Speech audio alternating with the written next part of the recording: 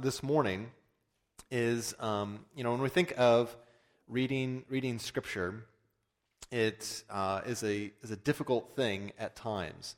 I think maybe we feel as if it is. We don't want to. It would be unspiritual to say that. It is hard to read the Bible sometimes in terms of practicality and just in terms of trying to understand what Scripture says. And one of the things I think is helpful for us in reading Scripture and in reading Scripture well is to look at the different genres of the Bible. So what I'd like to look at this morning is just give a quick overview of some of the main genres that are used in Scripture to help us to better understand what Scripture says and in order to be better readers and interpreters and people who follow what the Word says. So that's kind of what we're going to be looking at this morning. Now, in terms of studying the Bible as a whole, there are a variety of different approaches, things that we need to attend to in reading Scripture, and they all end in the word context, which is probably too much context on this page. So there are many things to pay attention to in Scripture, but we're going to look primarily here in the literary context of how the actual text is written and communicated and thinking about the genre of the Bible. And so when we think of the various genres, it's helpful for us to first look at this screen grab right here. Thank you for not judging me. Does anyone know what this is from? Yes, very good. Yeah, all right. Greg, bonus points. Which Star Wars is it? You got it. All right. Yeah, this is from the openings. There you go. That's awesome. So, all right. So this is Star Wars. We know it's Star Wars, right? But if we just take a moment and think about, all right, what type of genre is this? If this is the first time you've ever seen Star Wars in Long Beach, California, and you don't know the title of it, you walked in 2 minutes late, you missed the thing where it goes Star Wars and it gives you the text crawl, and this is the first thing that you saw. What genre are we looking at here? All right, sci-fi. Why is it sci-fi? It's in outer space, right? But why is it not like a romantic comedy? Yep, I'm feeling the love here. Yep. But why? It's in space. What about this makes this fiction, though? Because it could be like Apollo 13, which is in space but is not science fiction. It's not real. We don't have spaceships that are like this. We don't, the planets that are there are not real. So it's not real. So this is giving us certain clues and expectations of what sort of experience, what sort of film we're about to watch. So for Kelly, when she sees this, her sort of expectation is she's going to get a great nap out of this. Yeah. Yeah. So there are a variety of different genres, and we are, I think, well attuned a lot of times to picking out what sort of genre we are watching or even when we are reading. And that's going to set up certain expectations that we have.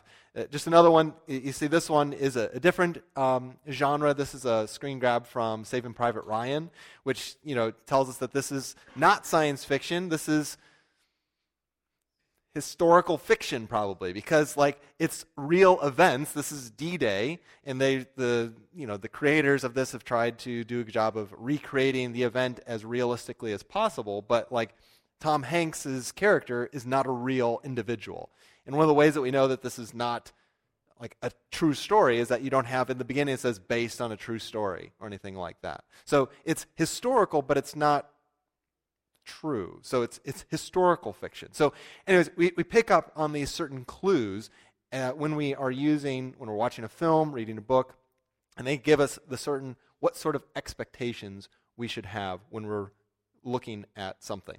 So this is the role that genre has. And it's important for us to note that when we're reading Scripture, there are a variety of genres. I think we read the Bible quite flatly. We read it all as if it's the same thing, and we have the same sort of expectation for every part of Scripture. Then we're going to have some hiccups in the way that we read Scripture. So genre acts like a contract between the author and the reader. Here are the basic rules that I'm going to follow, the basic sort of format, the type of language I'm going to use in this specific communication, in this text. And this, again, shapes the expectations for how we are to read. So if we're going to read something that is in poetry, we're going to be expecting a lot of figurative language. As opposed to narrative, you will probably get less figurative language. It shapes the sort of expectations that we have. And it's also important for us to note and to remember that we want to understand their genres versus our own genres. A lot of these, like we have poetry in English, we have history, we have letters, but the way that we do our poetry or our letters is different, has some similarities, but is different than how they might do their letters or do their poetry. So if we apply our sort of rules and our sort of expectations of what I want history to look like or what I want poetry to look like, we're going to be kind of disappointed or confused or even misinterpret a passage. So we want to look at what are their rules, what are their genres. Now, we're going to look at 6 basic biblical genres. There's a few others. This is not exhaustive, but I think these are the ones that we encounter the most, and so I thought it would be worth looking at these specific ones this morning. So we'll begin first with poetry. I like poetry. I don't know anything about poetry, which should give you lots of confidence for about everything that we're about to say.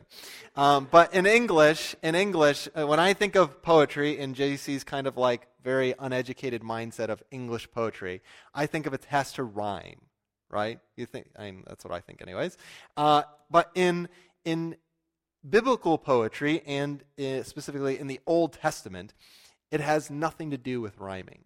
So when we're looking at poetry, and we're going to look more so at the Psalms, there's lots and lots of poetry throughout the Old Testament. Something like a third of the Old Testament is poetry, is in poetic form. And so we'll see this later, that this is not just the Psalms. You have some of this in Proverbs. You have this in the prophets. The prophets are mostly in poetic form.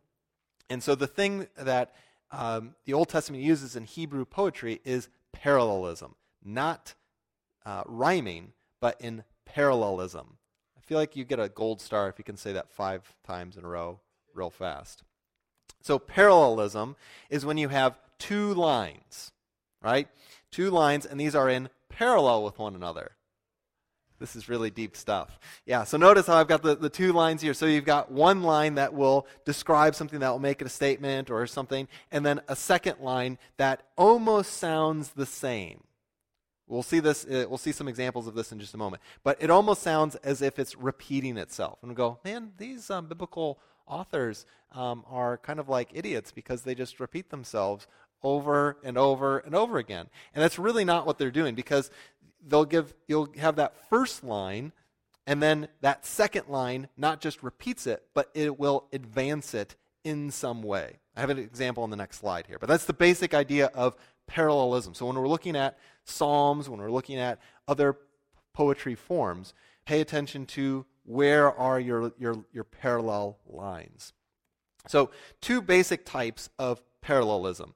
The first one is synonymous, and the second one is antithetical. Synonymous. So this is the one that we see probably the most. And this is where, again, you're saying the same thing, but then that second line is advancing it. So here is Psalm 61:1. And I've taken this one verse. There you go. Can you see the cursor? Yes. As Greg says, the cursed cursor. So here I've taken Psalm 61:1 and broken it up into its 2 lines. So, hear my cry, O God, listen to my prayer.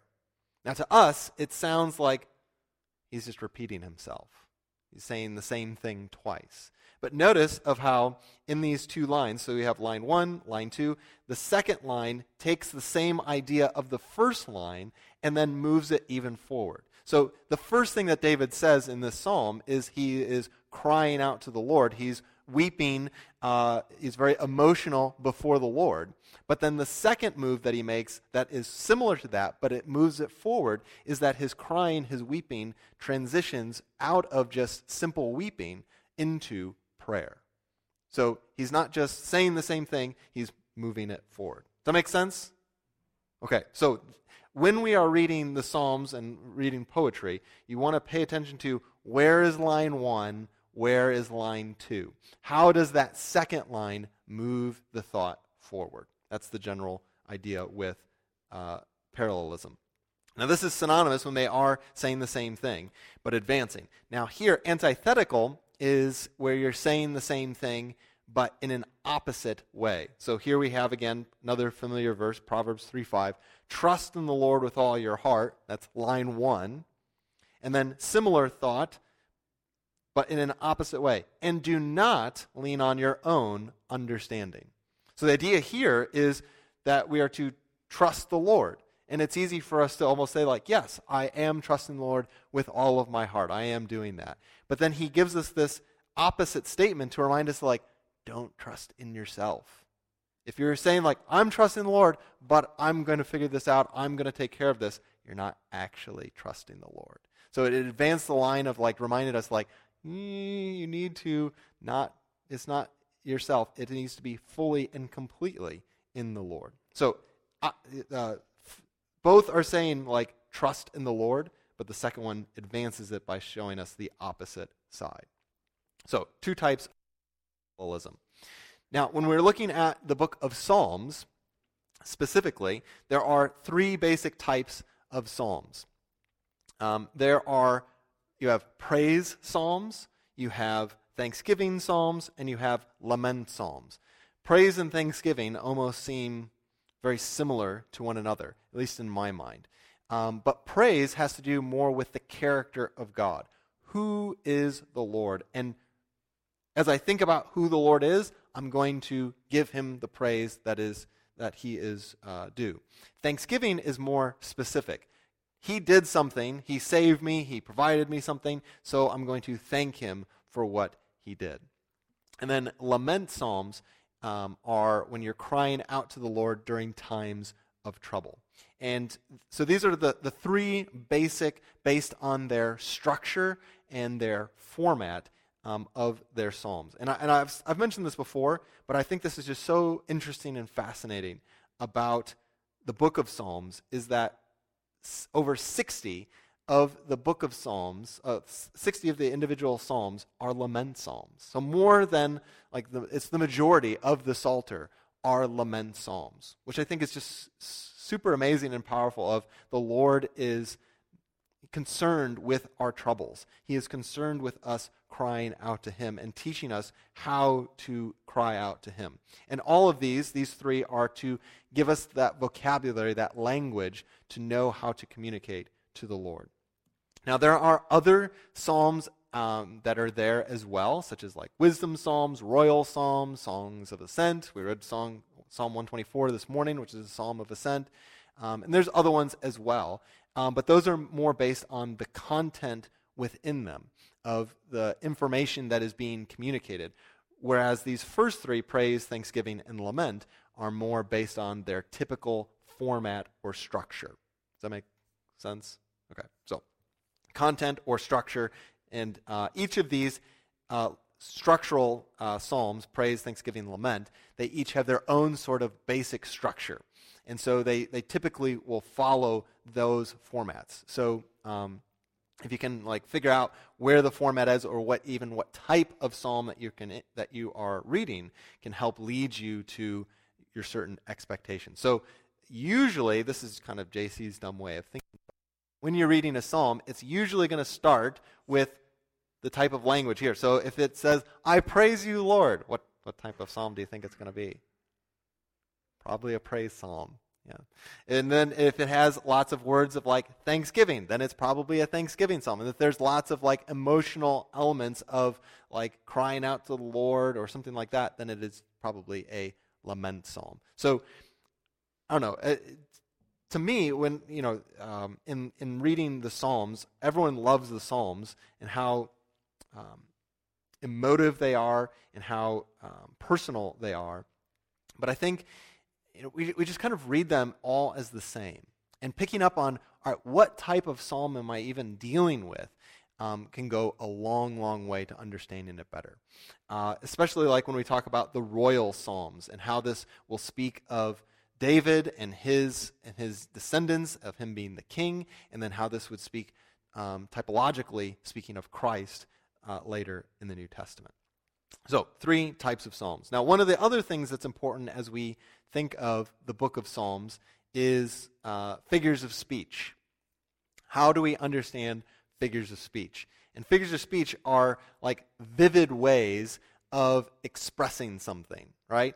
Like you could say, I had a great weekend, or you could say, I had a ball. Like, I don't know, maybe that's not the greatest figures of speech, but you can just, like, we use like hyperbole, we use metaphors to help bring clarity to an idea and to help bring vividness and more communicative power to something that we're trying to say. And what's interesting is, like, in poetry, it's very picturesque. They're like painting with words. And so they're trying to describe a God who is like, you can't see him, you can't touch him. It's difficult to describe exactly who he is. So we have to use things in reality that we are familiar with to help us understand who God is. So I like that line in Psalm 18 where it says you have a variety of figures of speech in describing the Lord. Verse 2, I love, the Lord is my rock and my fortress, my deliverer, my God, my rock, in whom I take refuge, my shield and the horn of my salvation, my stronghold. Now, David could just have said, like, the Lord, I find protection in the Lord. But he doesn't just say that. He thinks of all these different elements in the world to help him capture this idea of how the Lord protects him, of how the Lord ministers to him. So he uses like a rock. So when we're thinking of figures of speech, it's easy for us to just blow past it. But the point of a figure of speech is for us to slow down and think about how that idea speaks of that thing or of God. And it's also, we have to think of their environment. What would this have meant to them in their own historical, cultural context? So when we're thinking of figures of speech, there's really 3 elements that we need to pay attention to. The image, the non-image, and then the point of contact. So if we look at this passage here, the Lord is my rock and my fortress and my deliverer. So here we have 3 metaphors of describing the Lord. Rock, fortress, deliverer. The rock, fortress, and deliverer, that's the image, the figure of speech, the thing that God is being compared to. Then the non-image is the Lord, the thing that we are comparing these things to. And now we have to think about, all right, what is the point of contact? What's the thing that we're supposed to think about in relationship with God and him being a rock? Well, he's big, he's brown, he's rough, and not warm. No, like that's not the point that you're supposed to get about who the Lord is. Like the Lord, or when Jesus says, I am the door. Oh, Jesus is flat on both sides and kind of creaky. No, you've misunderstood the figure of speech. So we have to think of what is the point of contact? What is the idea that he's trying to convey between that? So when he says, the Lord is my rock, he's thinking of this place that would provide shelter. You have to think of in their environment. If he's in the middle of the desert, he's fleeing from Saul. A rock is a place where he can find shelter from the sun, from the oppressive sun. It can be shade. It can provide a place of hiding, etc. So in that way, he's thinking of the Lord. When Jesus says, "I am the door," he's speaking that he is the entrance point into God. He's the way that we can go to God. So we want to think of, all right, when we come to a figure of speech like one of these, and this is not only for the Psalms and only for poetry, but you get a higher percentage of figures of speech in the Psalms. But when we come to it, don't just blow by. The point is like slow down. Think and meditate on the comparison that's trying to be made here. So, figures of speech. So that's a little bit about poetry. Let's talk about narrative now. Story. Now, when we think of biblical narratives, I think, we all love a story, and the Bible is filled with story. But I think a lot of times we think, again, of the stories of Scripture in kind of a just flat way. And we, as people who love the Word and believe in the Bible, and we see that it's telling us, it's giving us history, we want to understand the history that is in Scripture. And that it's good, but that's not all that Scripture is giving us. We are given theological history. And so what the stories that we have in Scripture are, when it is actually historical, it is not just giving us only historical information. It's teaching us about who God is. It's teaching us about his actions, his attitudes. It's teaching us about Israel's failure to walk with him. And so it's giving us theological history. And part of this is both that this is interpreted, is that we are getting God's perspective on these events. You're not getting all the details. That's another aspect here, is that there is a selection of material. This is true in any form of history telling, but it's a helpful reminder when we're reading the biblical record, we're getting just this thin sliver of what actually happened, and that the Lord has led the human authors to provide only certain details for the story purposes and to communicate the theological truth that the author and that the Lord wants them to communicate. So there's a selectivity, and there is an interpretation from God about these events. So, for instance, if you were to look at Ahab or Ahab's dad, Omri, from a historical perspective, is like a fantastic king. King of Israel. Remember Ahab in the Old Testament in 1 Kings 18, really bad king. And the Bible talks very briefly about Omri, in that he is a bad king, doesn't follow the Lord, and he's just like, you get a couple verses about Omri. But Omri is like a major player in the ancient Near East. Like, if you're writing just history, you need to talk a lot about him and all of his great accomplishments that he has. But what the biblical narrator in Kings does is that totally doesn't deal with him and deals with Ahab, who's kind of like a nothing in the political world. But he deals with Ahab because of Ahab's theological failures, his turn towards Baal and away from the Lord. And so here, from God's perspective, from humans' perspective, both of these individuals' lives looked really prosperous, looked really great and wonderful, but from God's perspective, the way that he interprets their life is that they abandoned the Lord. So you're getting his interpretation of their lives, and he selects a certain amount of information to drive that story forward. Another aspect that when we are reading the narrative is how do we apply and should we apply these narratives? And this is really, really tricky. In some passages it seems more clear for us, and other passages ooh, that's a lot harder. So is this story describing something as that's just what happened, or is it prescriptive? It's telling us this is how we should live as well. For some passages it seems more clear. So when David takes multiple wives, and David is a polygamist, which is kind of weird to think about. Is this something that is descriptive or prescriptive? this is just describing what David did, or telling us this is how we should live. Now, I think our internal thing is like, well, of course it's descriptive.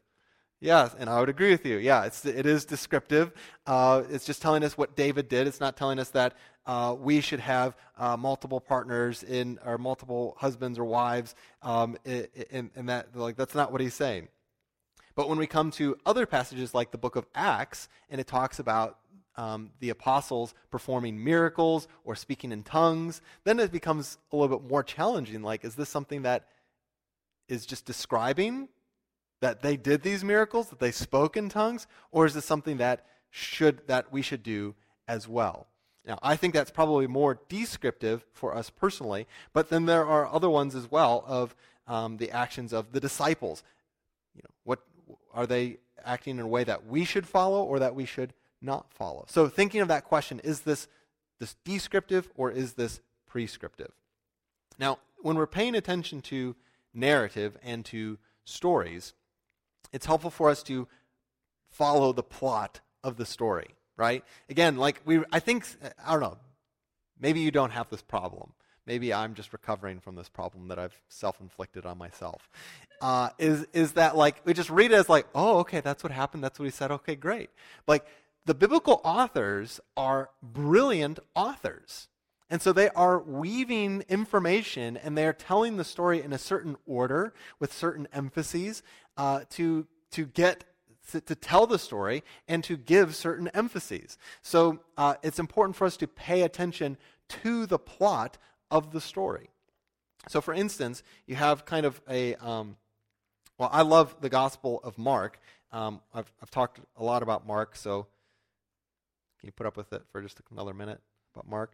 So Mark is incredibly selective in the way that he tells his story, the way that he presents his information, and the way that he presents various events. His order of events are different than the other Gospels at times. And the sort of themes and elements that he includes do this as well. So you want to chart what the sort of plot is. Mark, the way that he starts it is just Jesus starting his ministry. That's where it starts with John the Baptist and then Jesus starting his ministry. There is no birth narrative. There is no of his early life. It's just right when he starts.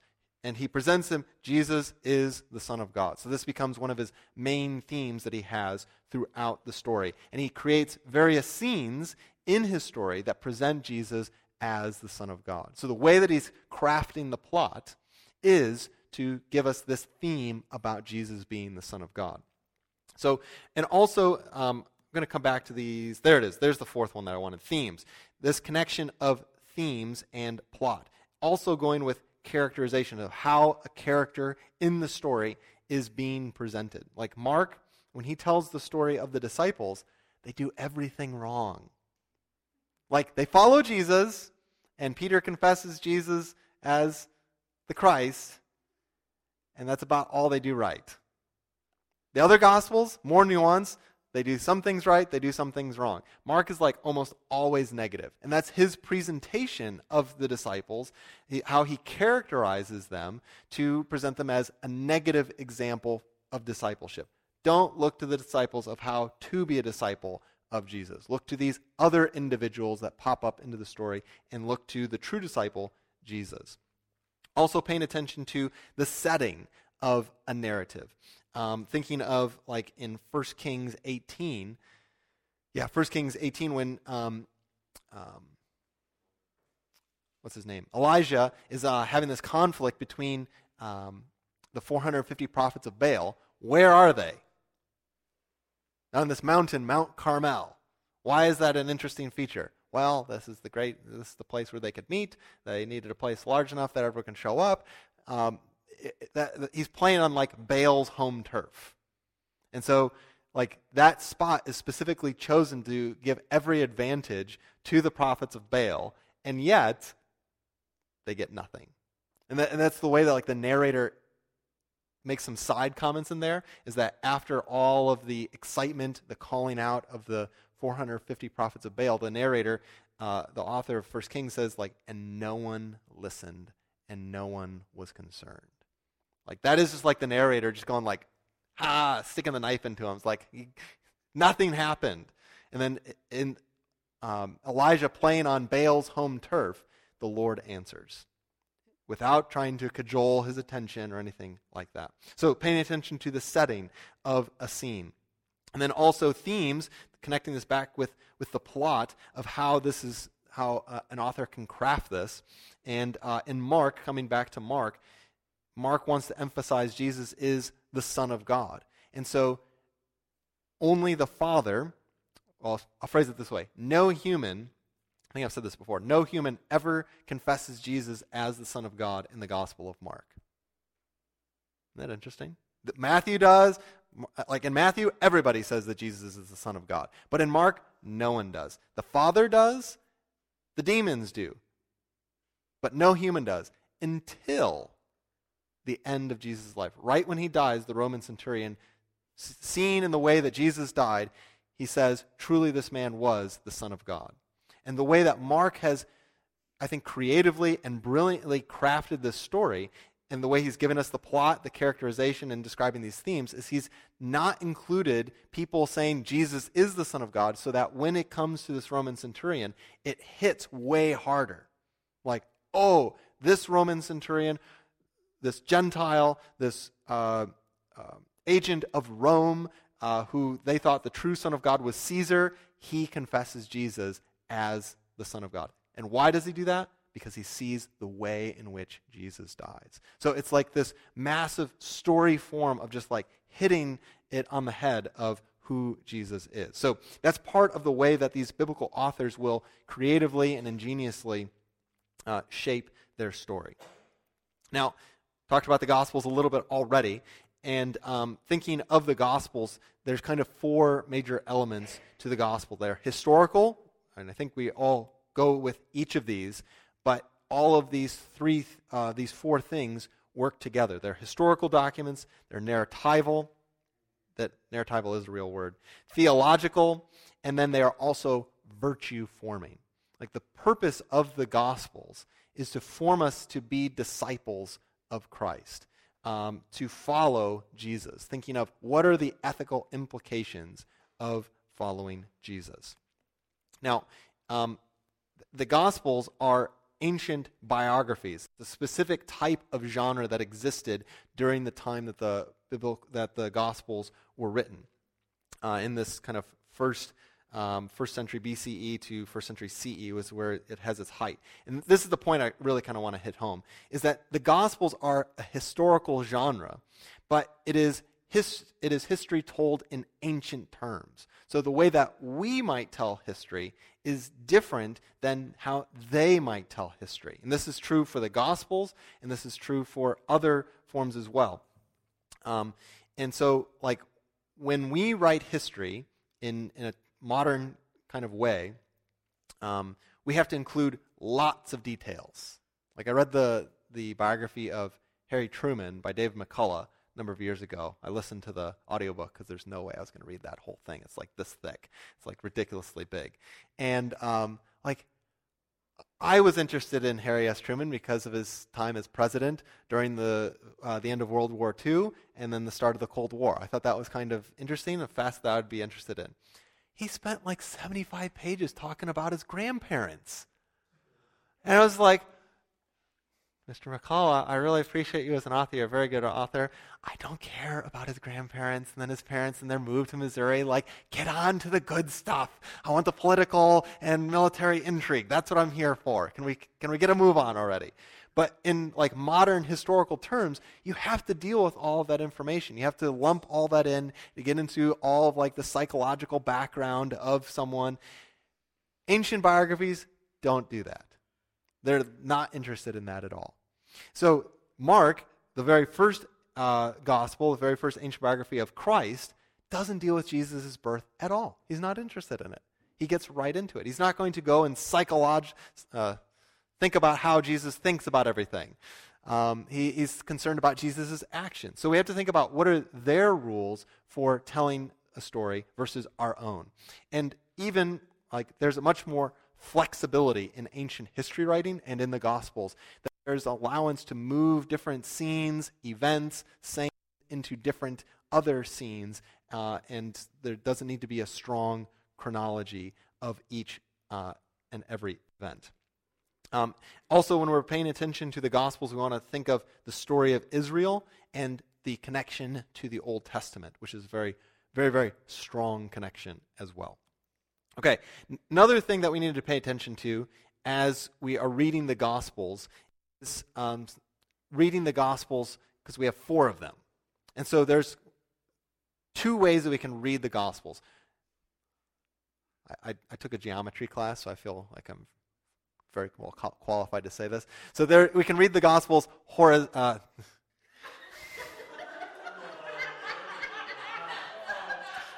vertically and horizontally.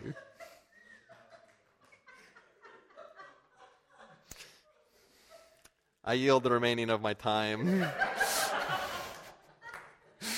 So when we're reading the Gospels vertically, we're just reading the individual Gospels. There's no way to come back from that. We're reading just that individual Gospel and not concerned with Matthew. We're not concerned with Luke. We're only concerned with Mark. When we're reading the Gospels horizontally, then we are reading that Gospel in comparison to the other Gospels. And so this can be very beneficial to us in the sense that we can see where the specific Gospel we are looking at, where their emphases are. So if you look at Peter's confession of Jesus in Mark 8 in comparison with Matthew 16, in Mark 8 it just says that Peter says, "You are the Christ," period, full stop. In Matthew it says that Peter says, "You are the Christ, the Son of God." So Matthew includes that term Son of God, and Mark doesn't. Why?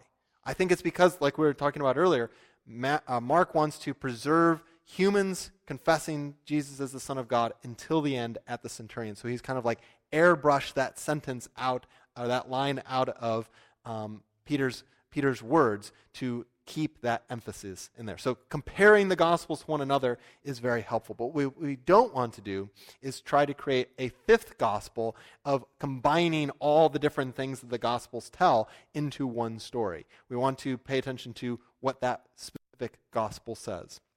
Okay, let's move on from the slide. Okay, now, prophecy. We'll talk about prophecy.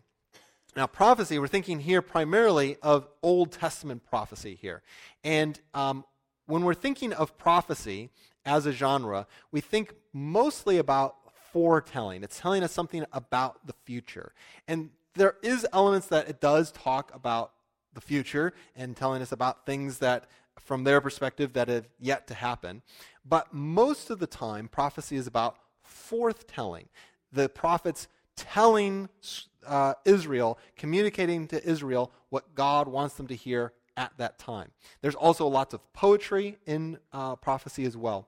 And the main emphasis of prophecy in the Old Testament that the prophets were there to do, they saw that Israel sinned, and they were seeking to bring them back into God's covenant. You broke the covenant, repent. So this is the kind of basic prophetic message. You've broken the covenant, you'd better repent. Okay, so you're not going to repent?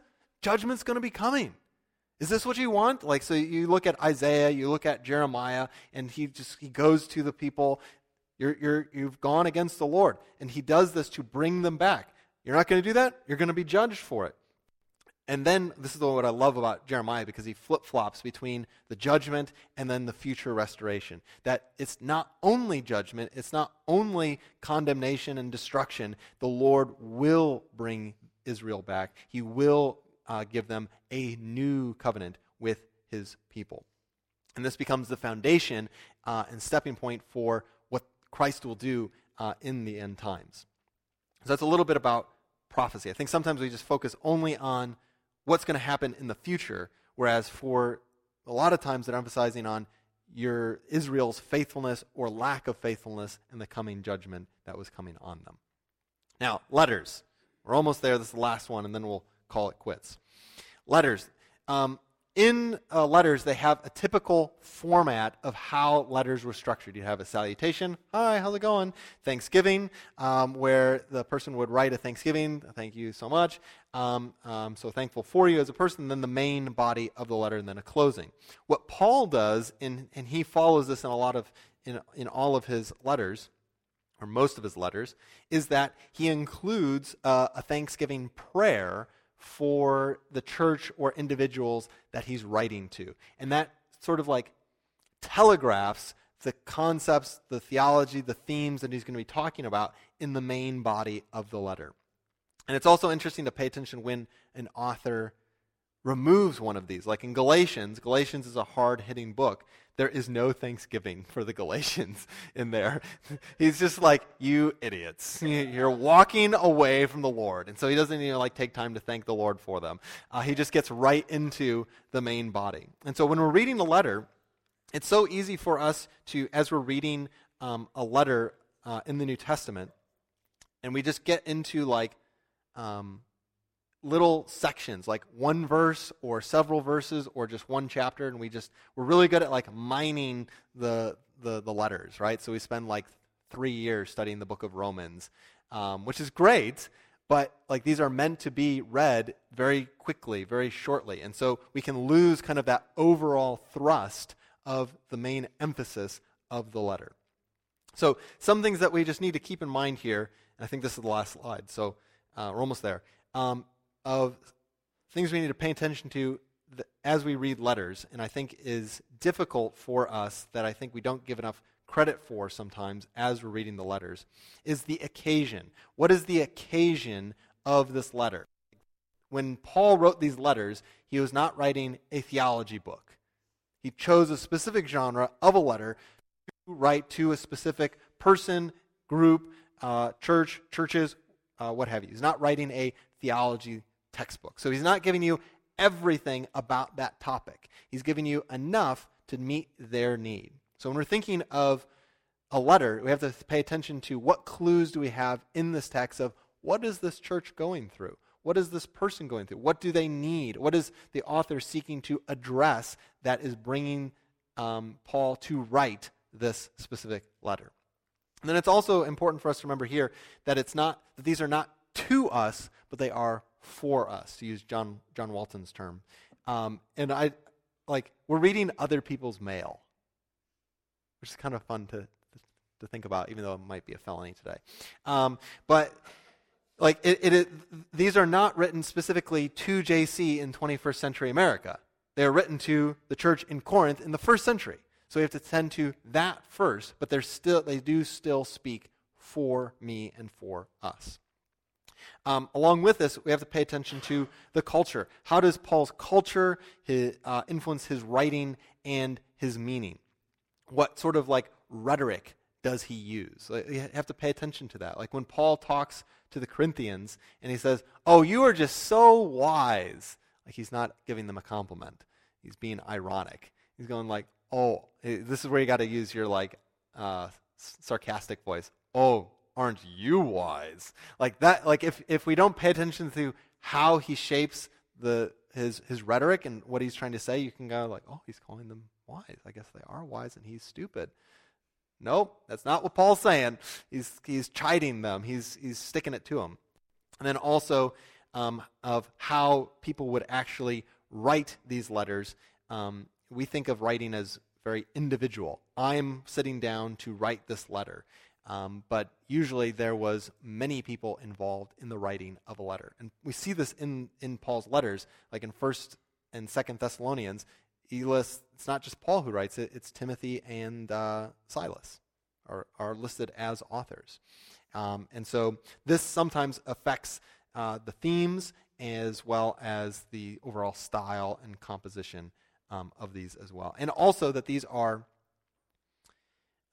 being read in this church. Like when we think of the letters, it's easy for us to read them as just individual documents for me or for that individual, but most people could not read in the ancient world. So they would have to be read publicly in the church. So it has more of a communal nature than just an individual single-sourced letter. And then also we have to think about application, of how do we apply these letters. And we too are members of the church, and these are written, again, not to us but for us, so we can think that everything that is said in these letters are for us Christians as well, because we're Christians. It's not Israel, it's not in a different dispensation, it's in this time as well. But we do want to be careful of what is for them, what is Paul calling, or James calling them to do, and is that the same thing that is for us? So what is for them, it's just for their time, their culture, and what is for us, what is transcultural, which is for all people in all times, no matter where they are. So, that's it. So, we'll close here, and I hope that is maybe helpful in thinking about how can we best read Scripture, paying greater attention to the genres, the forms, and not reading Scripture in a flat way. And the more we can be sensitive to those different styles, it will intune our expectations for Scripture and to help us to be better readers of God's Word. All right. Thank you so much. Let me just close in prayer. Father, we love you. We thank you for your Word. We thank you that we have such great access to your Word, that we can read it, that we have so many copies of it. We pray that you'd help us to be better readers of your Word. And we pray that we would know more about you, that we would just hear your voice speak to us. And we pray that we would be faithful followers of your Word. Father, we love you, and we ask all these things in Jesus' name.